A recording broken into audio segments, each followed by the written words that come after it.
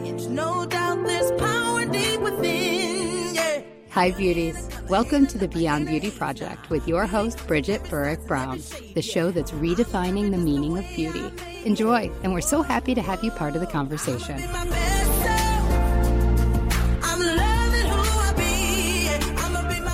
Hi, everybody, and welcome to the Beyond Beauty Project. Today, I am here with Sandra Lerga.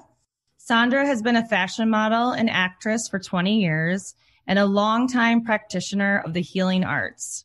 She also has 20 years experience in the wellness fields. She is a healer who is trained in holistic health, as an herbalist, and in mindful meditation. Her gift for clairvoyance and leading with compassion are also ways she moves her clients into healing. Sandra draws her expertise from her own recovery work with anxiety, depression, chronic migraines, rosacea, and PTSD. Thank you so much for joining us. I'm happy to be on with you. How are you? Where are you right now in the world? I am in Montreal, Canada.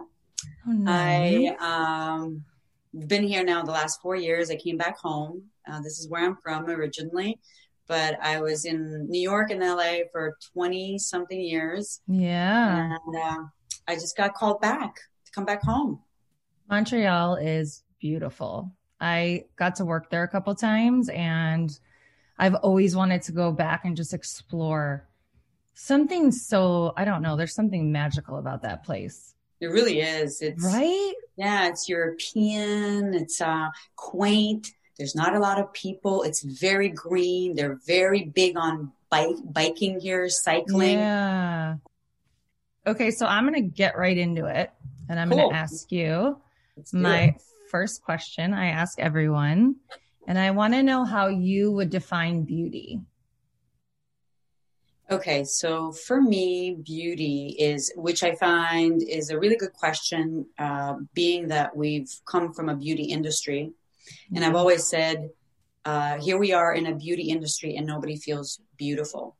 Wow. We're all hustling to feel beautiful.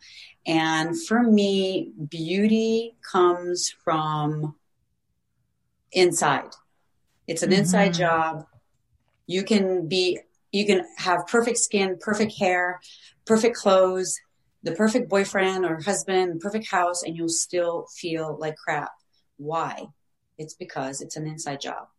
Yeah. And for me, beauty comes from people being themselves. I love, I don't know if you know, you agree with this, but like, I just love watching people and listening to people and seeing their quirks and them being themselves. Yeah. And for me, that is like, oh my God, the best show in the world. Like being authentic. Being authentic, being yourself. Like I remember when, you know how, I don't even know if magazines do this anymore, but like the do's and don'ts of fashion. Remember like, it would be in Vogue, it'd be in Elle, it would be in all these magazines. And I remember being in my 20s and going like, no, man, don't do that because people don't get to be themselves and express their unique individual styles. So what if it's mismatched? So what if it doesn't fit your box? You know what I mean? Like, I like people being real and themselves. Yeah. I find that highly creative, and high creativity is high beauty, period. Yes. I love that. God, yeah. I never put that together with the fashion do's and don'ts. It's so true. I think they're telling you in a way how to express yourself. And I feel like self-expression comes from the beauty you have inside of you. Mm-hmm. Original. Right? Yeah. Yes. Let it be original. Okay. I want to start with telling our listeners a little bit about your modeling journey and how, how you just got into the industry. Cause I if I remember correctly, you were pretty young. Mm-hmm. I was very young. So my mom got me into it. I had a zero desire for it. I did too. Oh my God. We share that. We have that in common. Zero desire. I was an introverted child that loved being Mm-hmm. outdoors like every child, but I loved drawing and I loved dancing. And when my mom sprung that up on me, going like, hey, I think you'd be great in modeling. I think you have it. I think, let's try this school. And I was young. I was like 12 years old when she started asking me if I wanted to. And then they told us, like, this one modeling school in Montreal, local school, said she's too young, bring her back when she's like developed a little bit, like at 14. And even when we went back at 14, I tried to sabotage it. And we talked about this. Like, I remember, them asking me to walk and for them to see my gait, to see my smile, to see how I stand. And I was like, leave me alone. I thought it was a little bit ridiculous, but my mom she was right. Like this is an interesting topic because it was a calling, and no matter what I did in my career to say no, it kept on calling me. Yes. And my mom was there, to fulfill that purpose. And even though I didn't want to go into it, she pushed me and she was like, we can do this. And Sandra, you're going to have a beautiful life. You're going to travel. You're going to make money. You're going to be independent. You can get into anything, then write a book, movies, whatever you want to do afterwards. So she really was seeing the big picture for me. She had good intentions. She also fought for herself as a woman, right? I'm Croatian. That's my background. And it's very patriarchal, very chauvinistic. And so she fought her way to her freedom. And so she saw this as an out, like, you have choice, girl, get it. Yes. Yeah. I mean, I feel like I got into modeling as an out in a way. I knew it could give me that opportunity. You see? To just to see the world, to educate myself. So I get that. You see, there you go. When did you first leave home? How little are you? The first time I left home was for New York City, and it was for a summer. Okay. And I think I was 15 or 16. Yeah. 15, I think. I was really young. Wow. And I took a bus from Montreal to New York City. I was with elite models, and I was in the model's apartment. I remember I was so sad and stressed that I had no appetite for 2 straight days. Like, I couldn't eat at all. Wow.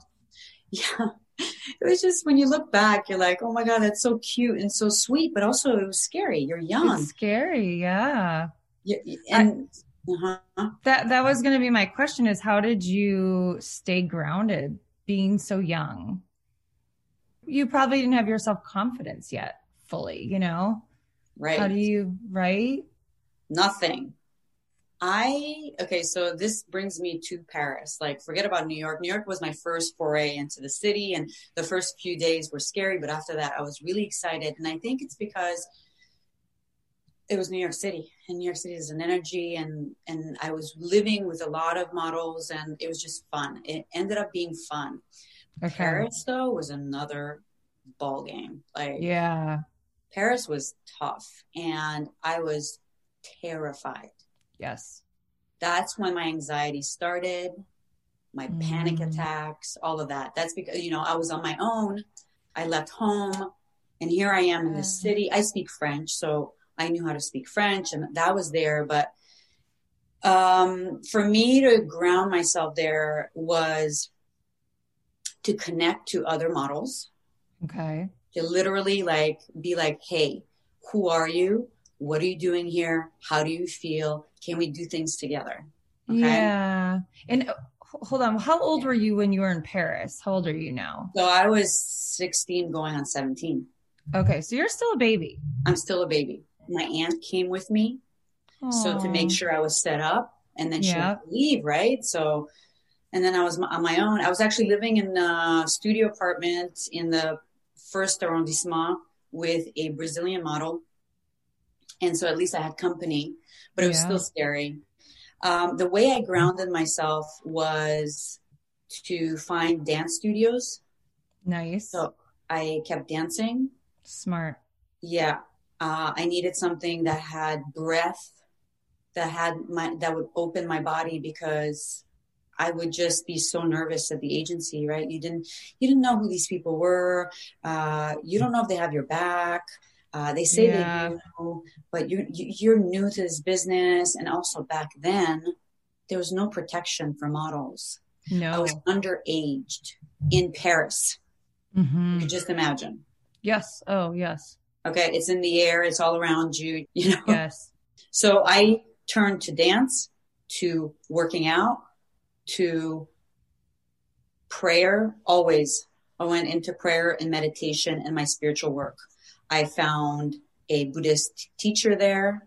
I studied shamanism. That's where I kept, I had my medicine bag. I had all my things to ground me. So had your mom already passed down some of those tools, or was it something you were just sort of finding out about? Because that's pretty young. I mean, when I was in Paris, I had met this girl. She wasn't a model. We just connected, and I was telling her I was really sad and I missed my home. And she gave me the book Conversations with God.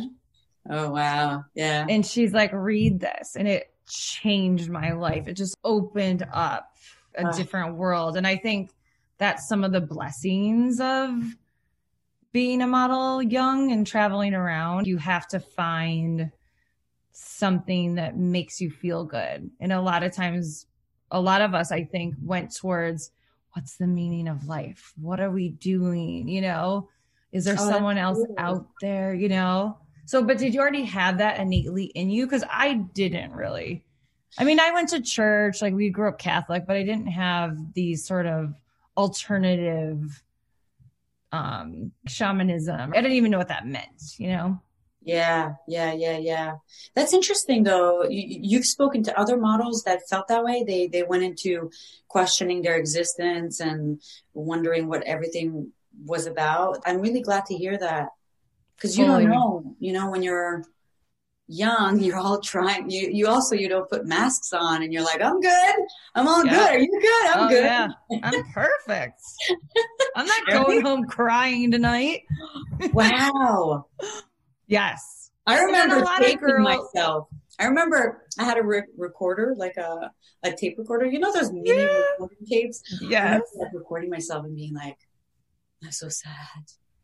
Oh. What am I going to do? The journals I have. I have journaled forever. I have probably 50, 70 journals.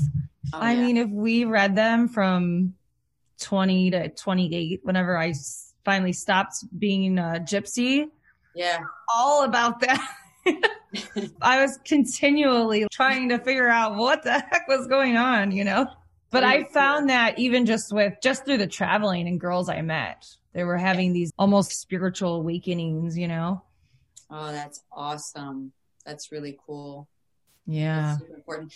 My mom she comes from a farming family, right? So she was very connected to the earth, and she already had that in her as a child. So she was already she found her spirituality in nature.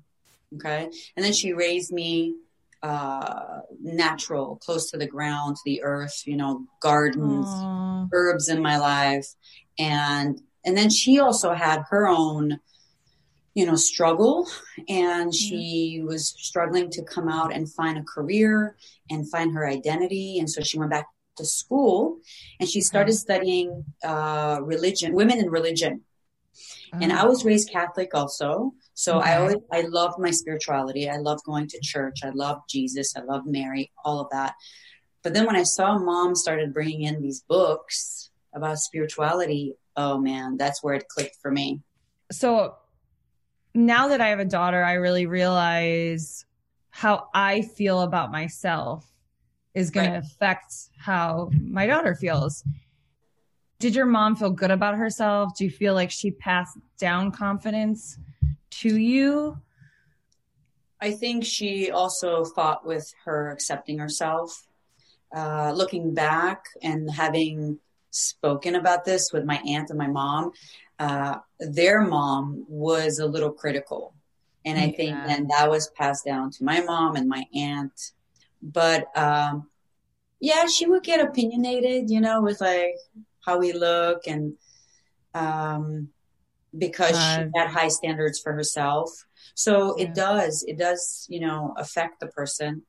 But, there was a little bit of, body stuff there Yeah. that Yeah. wasn't all accepting, Yeah. that I received also because she received it from her mom.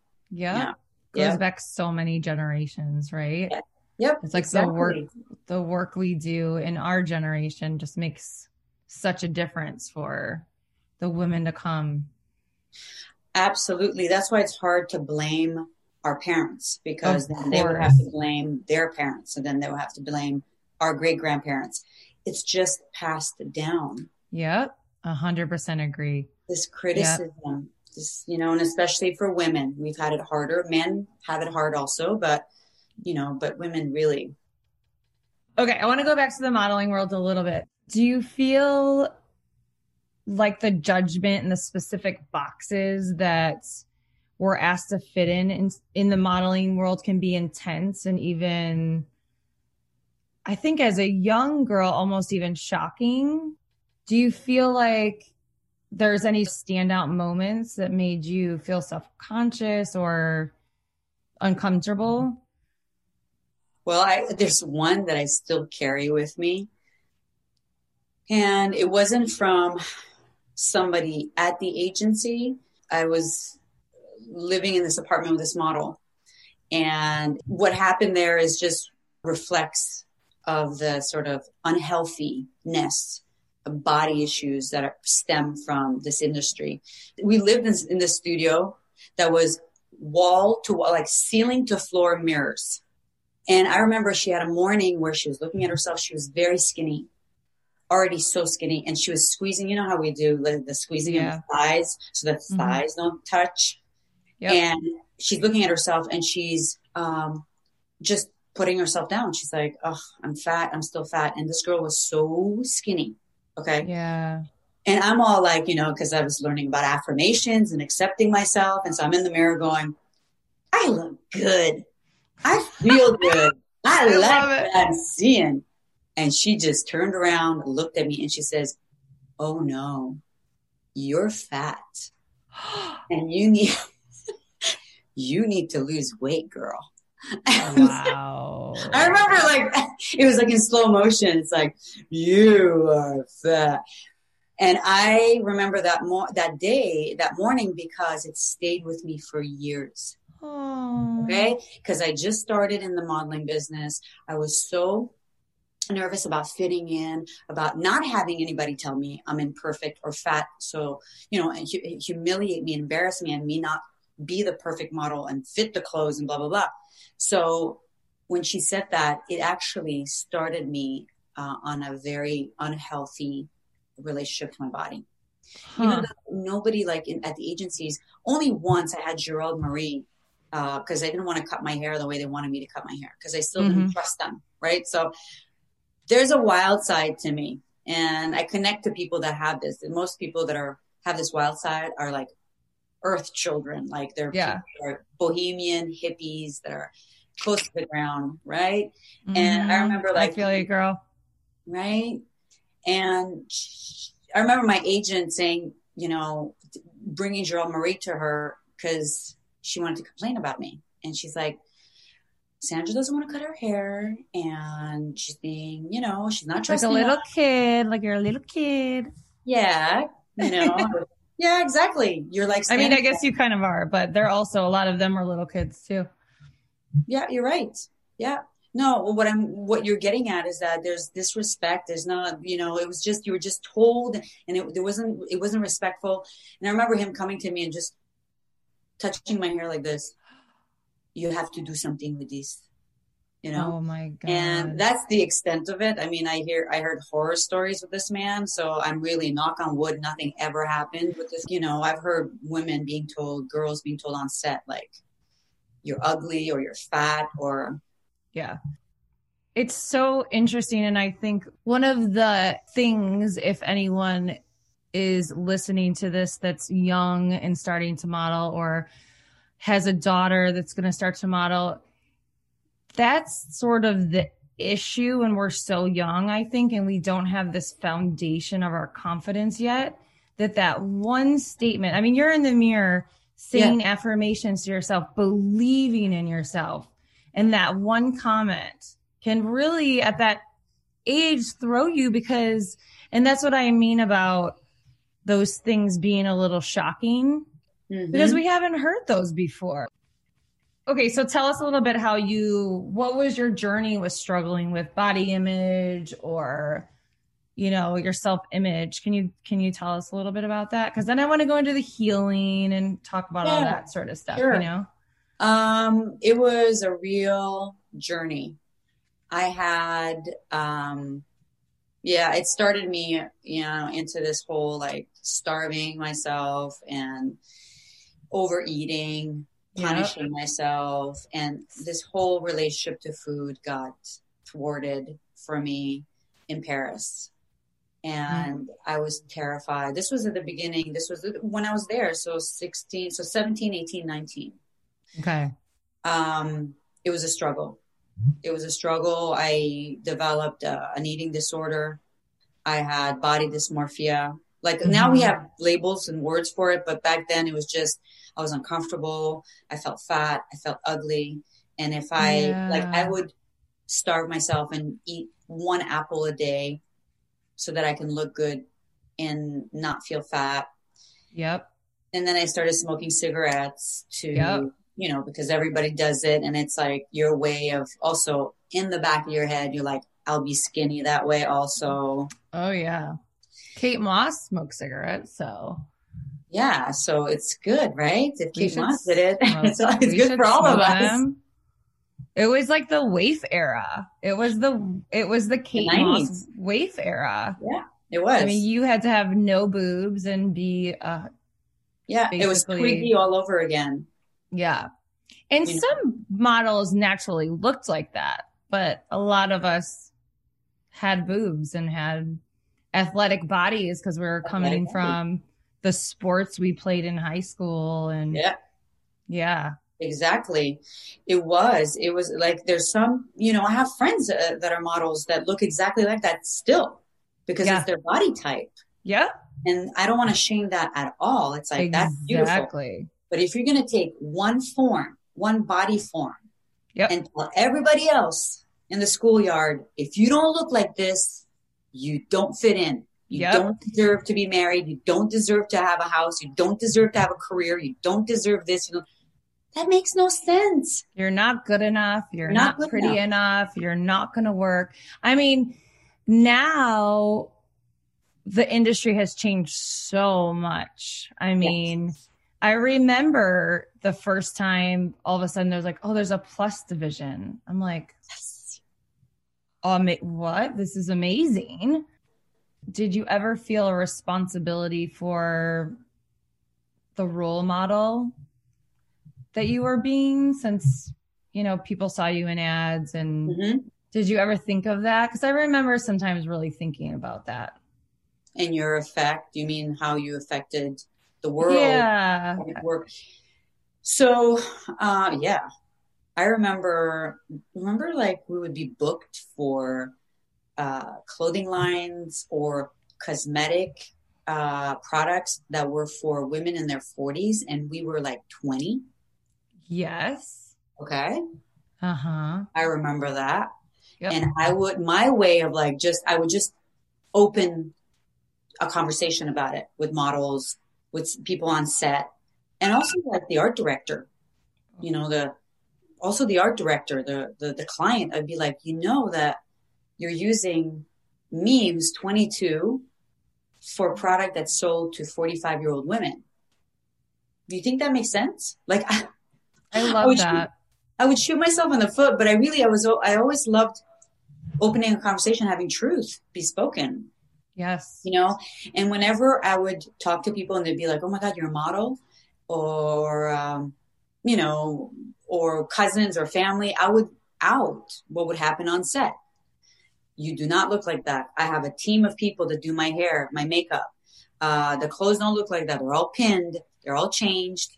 I would kind of out it. So you kept it real. They wouldn't be left in this like dream world of like, Mm-hmm. you're so lucky you're a model. I would say, yes, I am. I'm grateful. I get paid well. I travel. I've seen extraordinary places in the world. Yeah. I've met extraordinary people, but it's hard. It's judgmental. I've been hungry. I've been full. I've had to go to therapy. I was suicidal. Yeah. Okay. I came home suicidal at 19. Yep.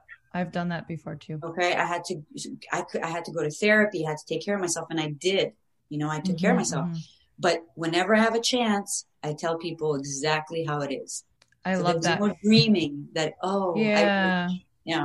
I love how you started the conversation on set too, because sometimes we feel like we have to make these big, grand moves to make changes. And it really just starts with having a conversation with people.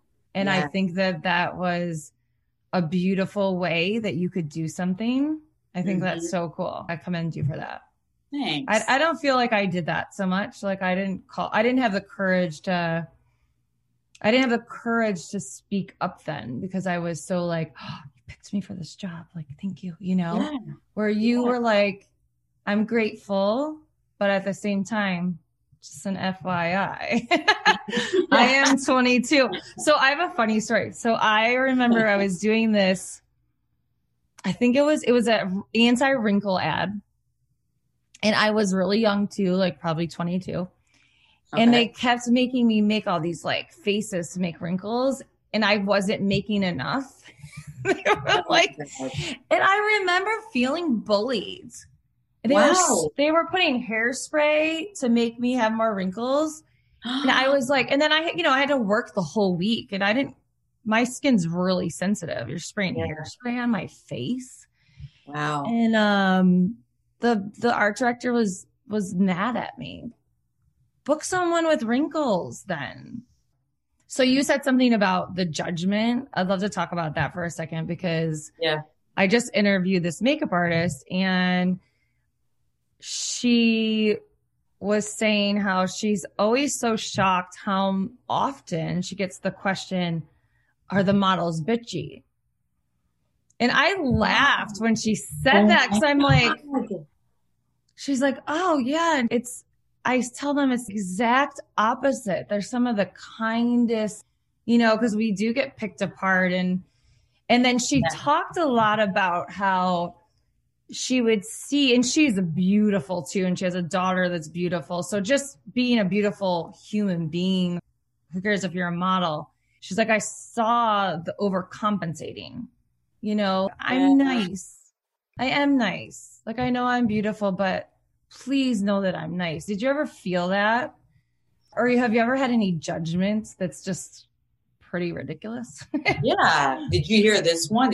I'm sure you have. Wow, you're so nice. Yeah. People will meet you and be like, oh. No, you know what one of my favorite ones is? One of my favorite ones is. You're like, no, I bite. Careful. No, I love, God, you're really hardworking.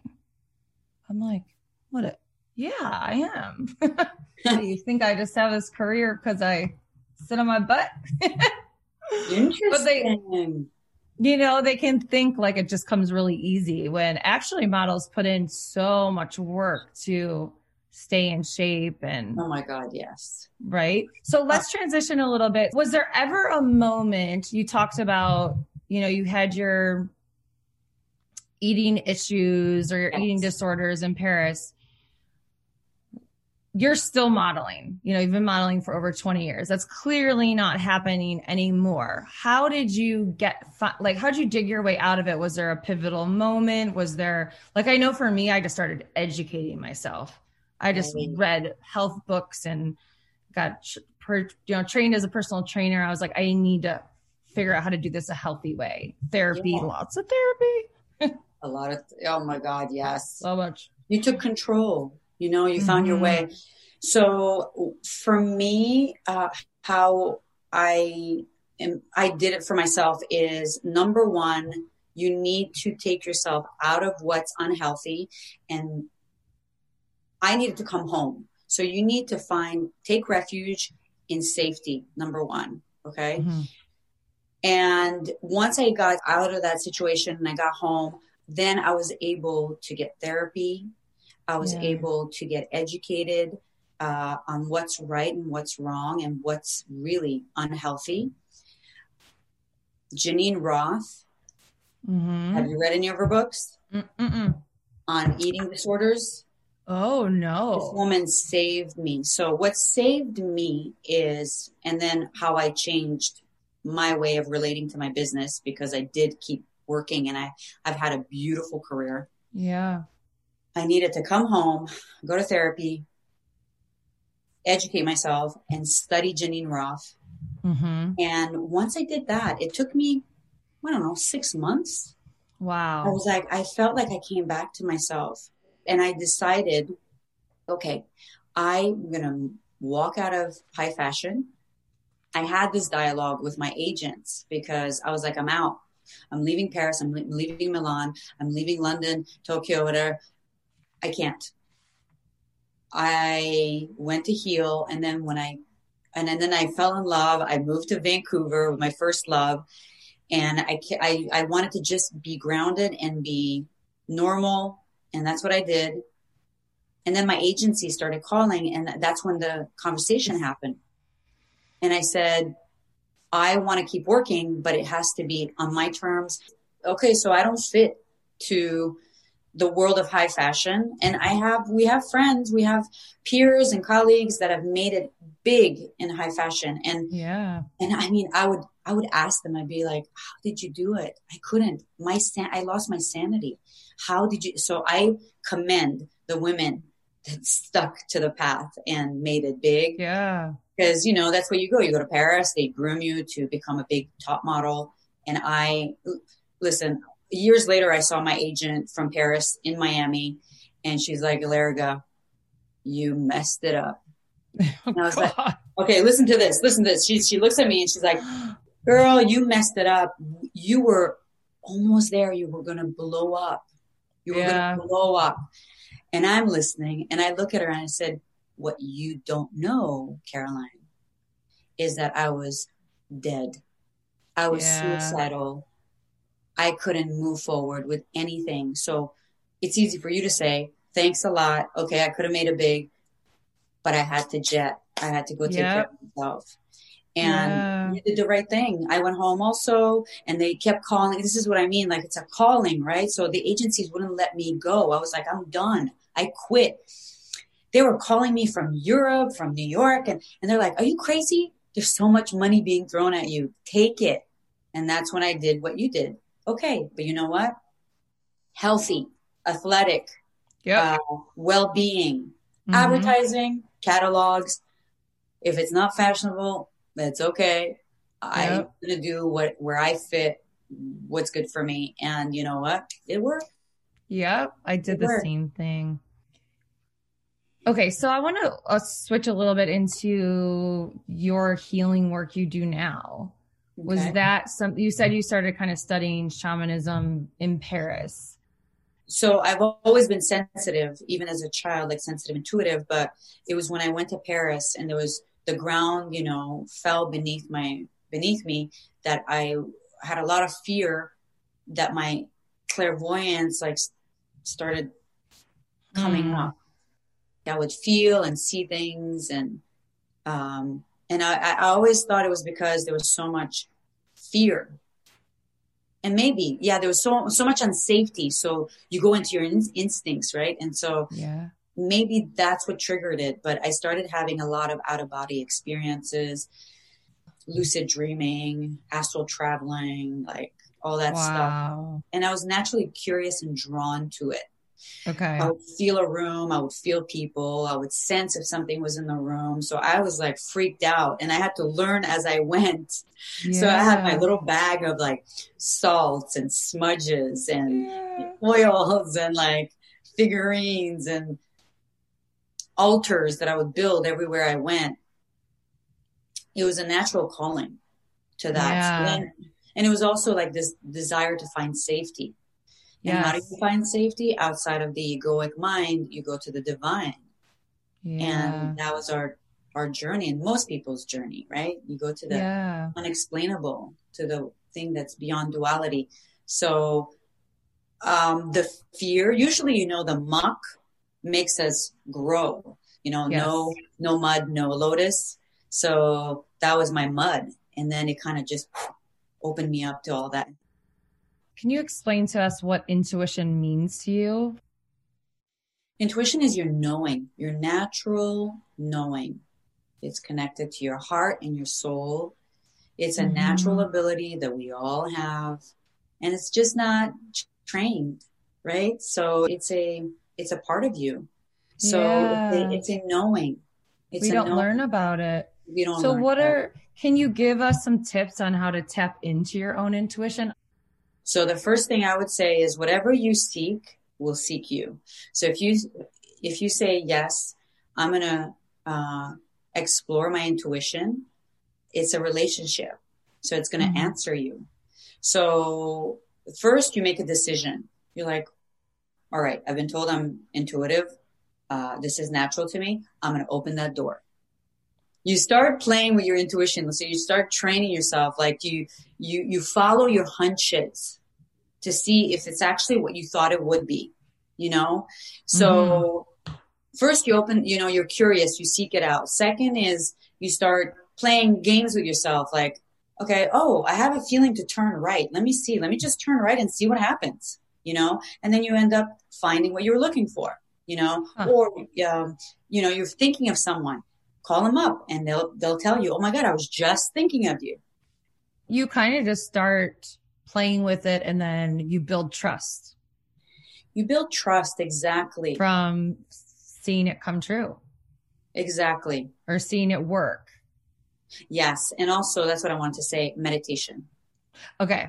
My next question was, what's your favorite inner spiritual ritual do you do?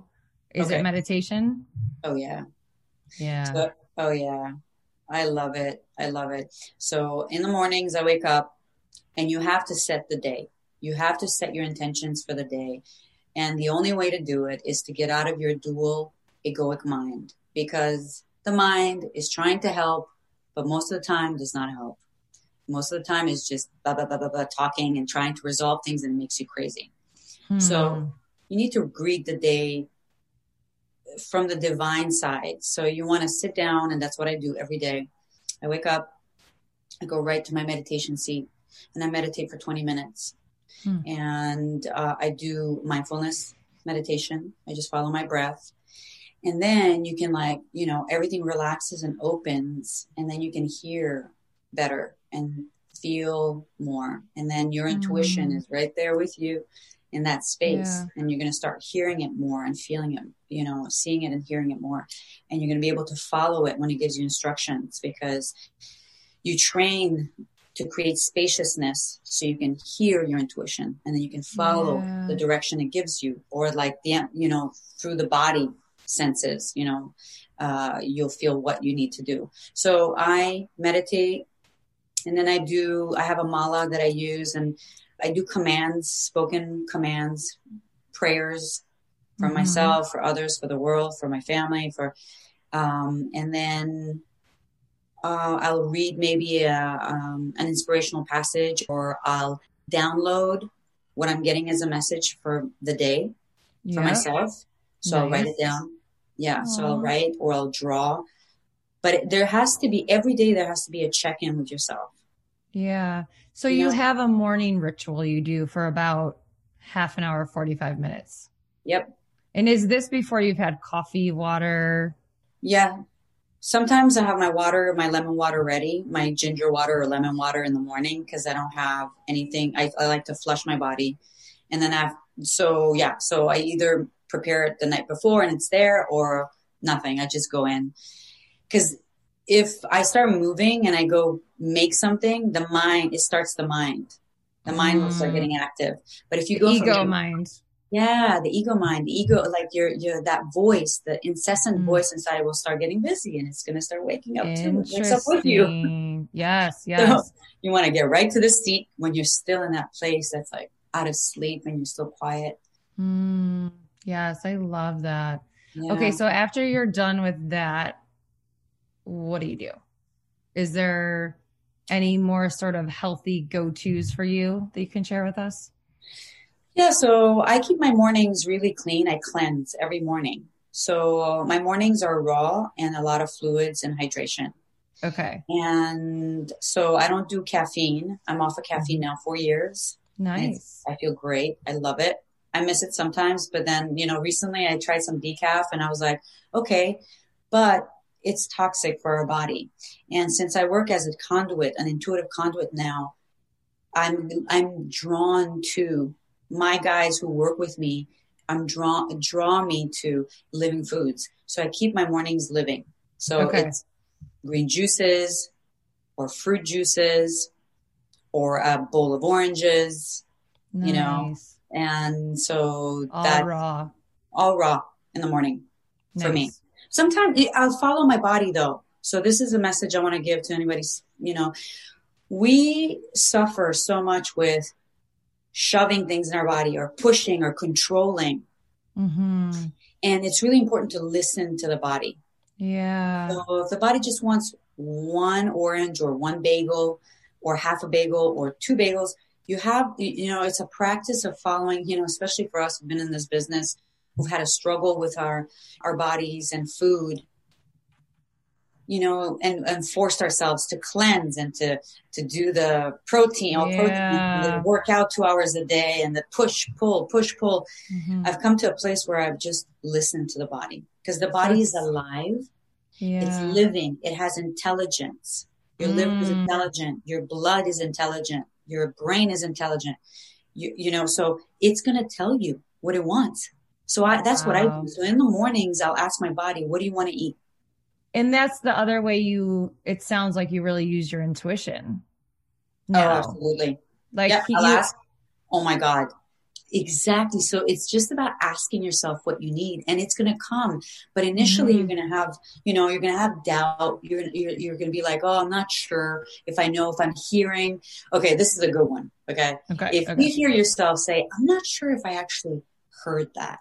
I'm not sure if I actually felt that. That means that you're on it.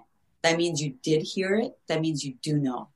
You're questioning it. Your mind's questioning it then. Oh my God. That's what I've seen with myself. All these years, I was like, oh, it's got to be my imagination. I didn't really see that. I didn't really hear that. And that's when I had to go get trained. I was like, I'm going to find people who train intuitives or people to follow their intuition.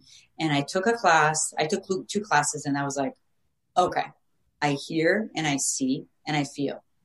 It's confirmed. But for years, I would be like, I'm not sure. This is interesting because my next question for you is where you think confidence comes from. And I'm curious if some of your answer will have intuition.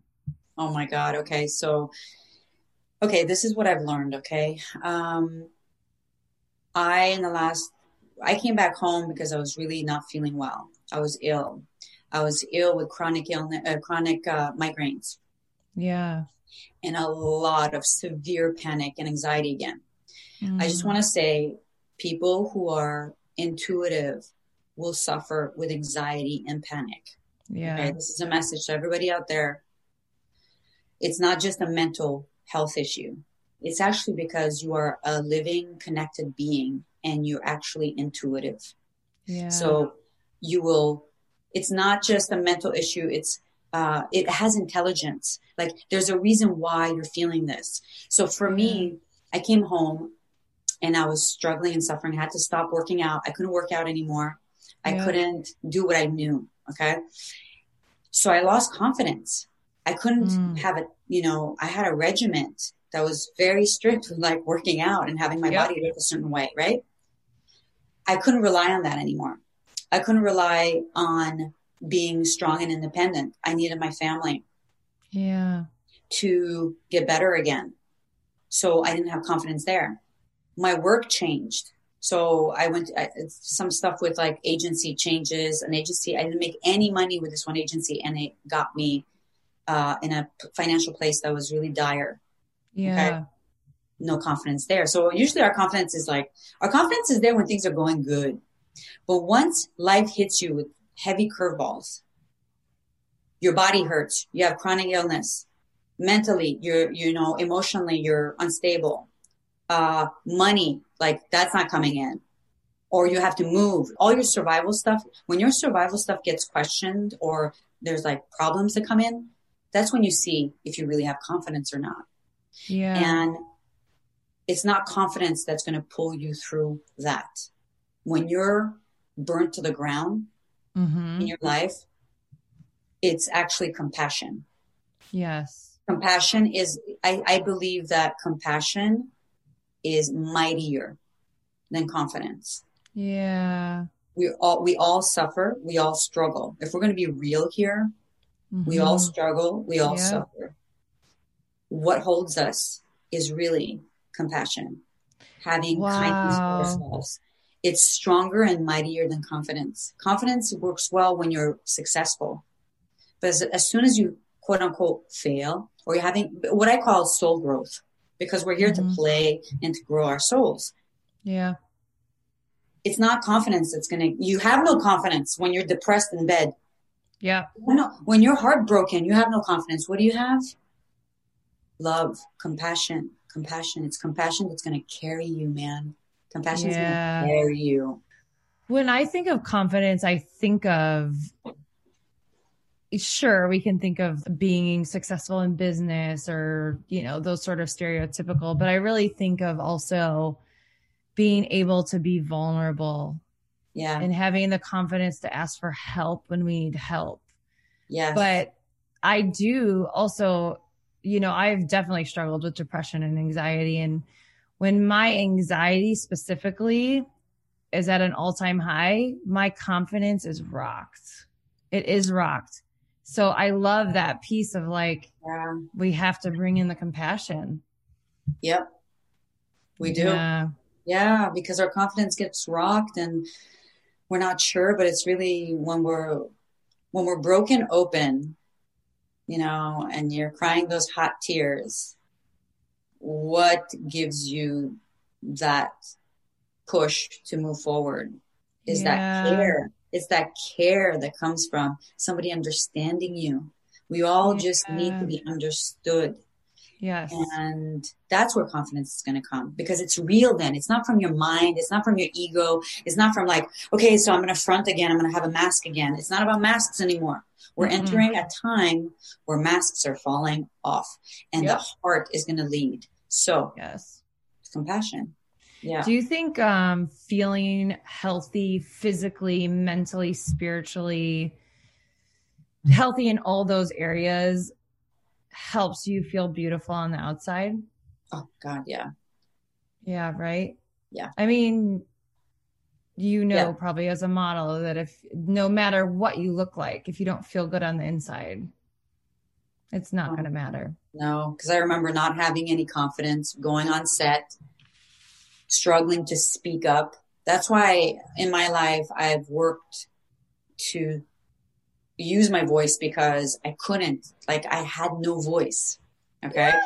I had another model. I think her name is Natan. I'm not sure if that's her name. She does the whole David Lynch TM meditation in Los Angeles. Yeah. I saw one of her interviews and she said models don't know how to self-express. You are told you're pretty. We're going to tell you what to do, where to stand, what to wear, but don't talk. Well, we're told not to talk. Don't talk. Don't not have an opinion. Right. Correct. About anything.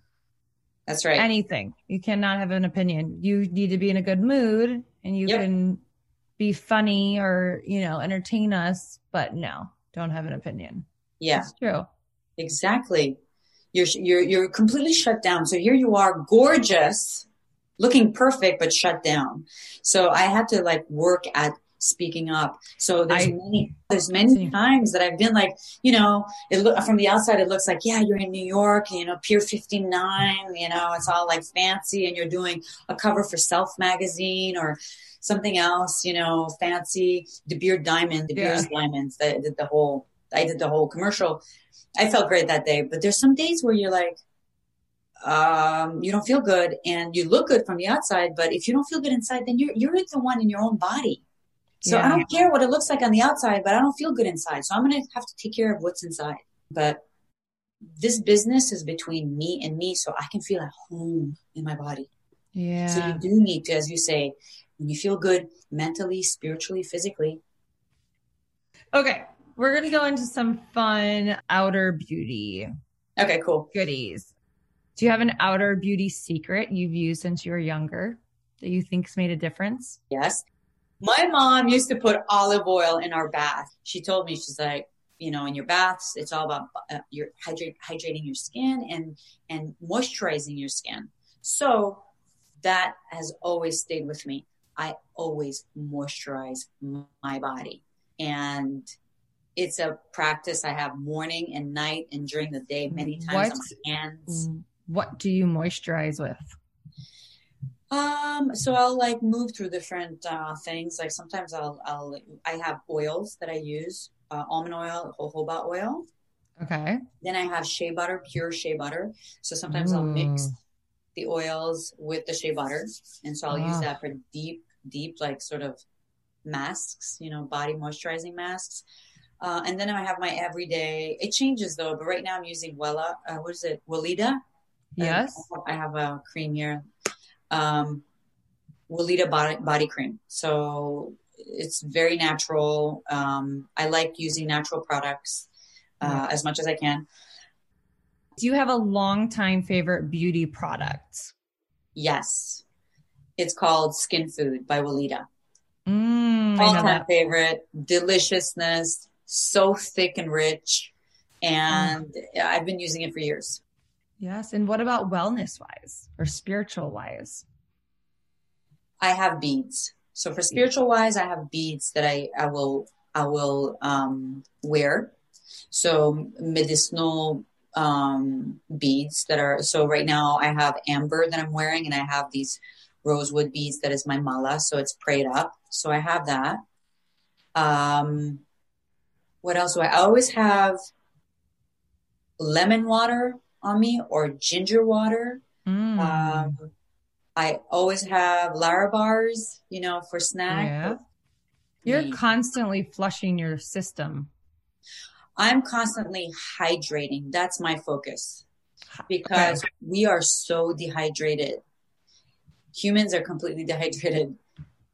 So that's why I love living foods and doing my mornings as living foods and then just hydrating because I don't like hydrating.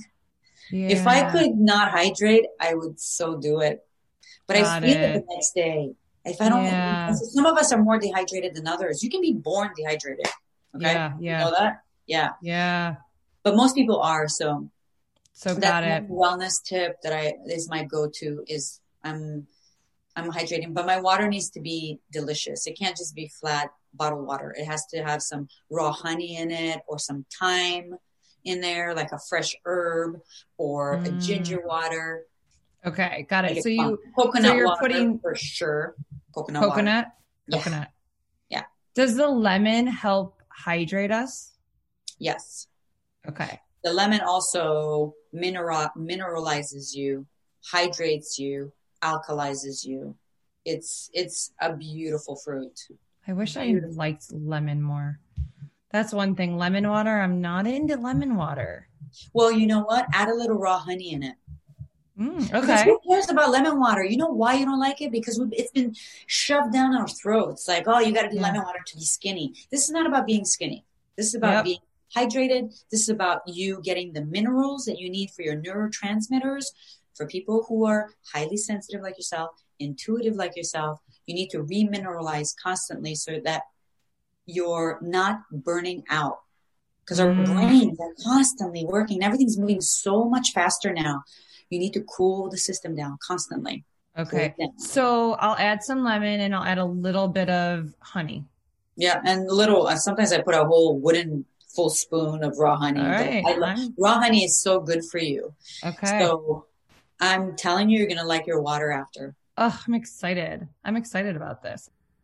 Okay. If you could go back in time and tell your younger self something about beauty, confidence, self-acceptance, something, what would you tell her? I would say this to her. I got to warn you. You're going to have a voice inside your head that's constantly going to tell you you're not good enough, you're not beautiful enough, and you suck and you're stupid. And that voice is a lie. That voice is not you. Your soul, your light is not, but I'm going to tell you, it's going to be your companion for your whole life. But your job is to shush it. Your job is to not listen to it. You are much bigger and greater than that vicious little voice that's so old that it's not you. So that's, I think, the piece of advice I would give to my younger self. I'd be like, FYI, put your seatbelt on because this voice is going to take you for a ride, but don't listen to it. Just follow the good around you. Listen when people say you're beautiful. Listen when people say you're smart. Listen when they say, ooh, you just gave me something. Oh, I love your presence. I love you. You're so kind. Listen to that. Yeah. Listen to that voice. Yeah. I love warning them too. I think all human beings, but specifically women, are so hard on themselves that probably universally we have that voice. Yes. It's so old. It's so old. It's archaic and it's steeped in violence and abuse, right? Look at the state of our world. We have more wars than peacetime. Like it's a very violent place. And so we have an instinctual self that's animal-like. And so it just wants to survive, but it doesn't know. So it needs guidance from our divine self, our soul. That's why you need to tap in, have a practice every day that taps into your true nature, which is divine. Yeah. But also kind of normalizing that voice, because I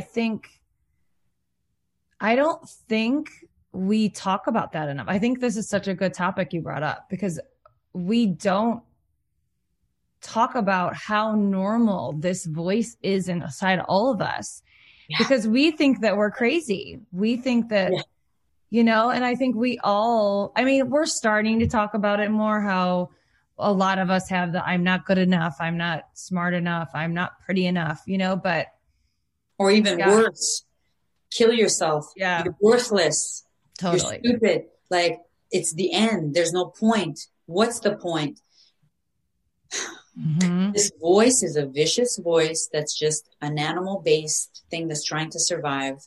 And, people from the East, all our meditators, all our Buddhists, and all these Eastern philosophies that cover the egoic voice talk about this, how vicious it is, how violent it is. And it's not you. It lives. Like Michael Singer says from Untethered Soul, it's your roommate.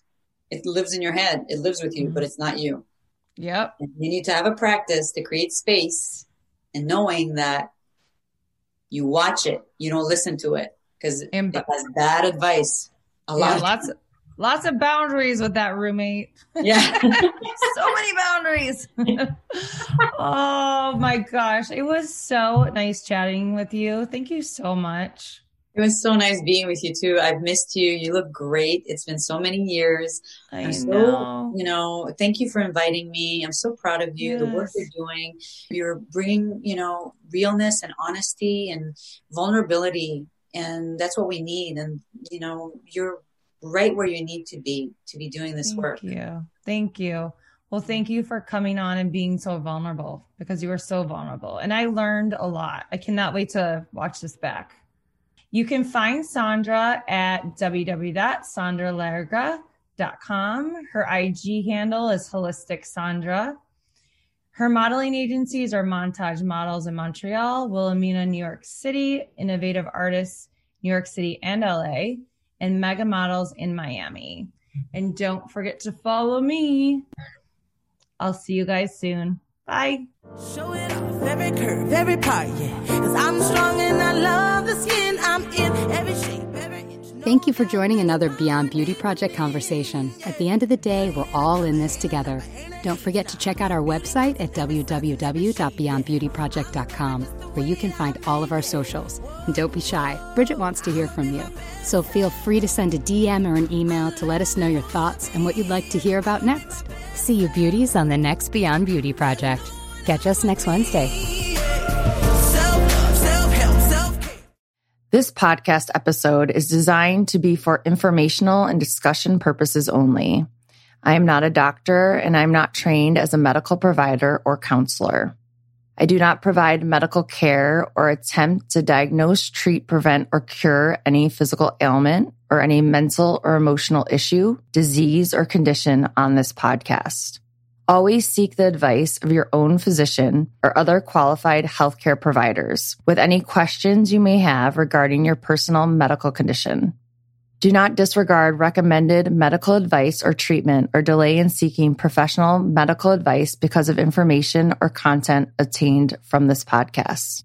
If you have or suspect that you have a medical or mental health issue, please contact your own healthcare provider promptly. For urgent medical needs, please contact your healthcare provider or call 911 immediately.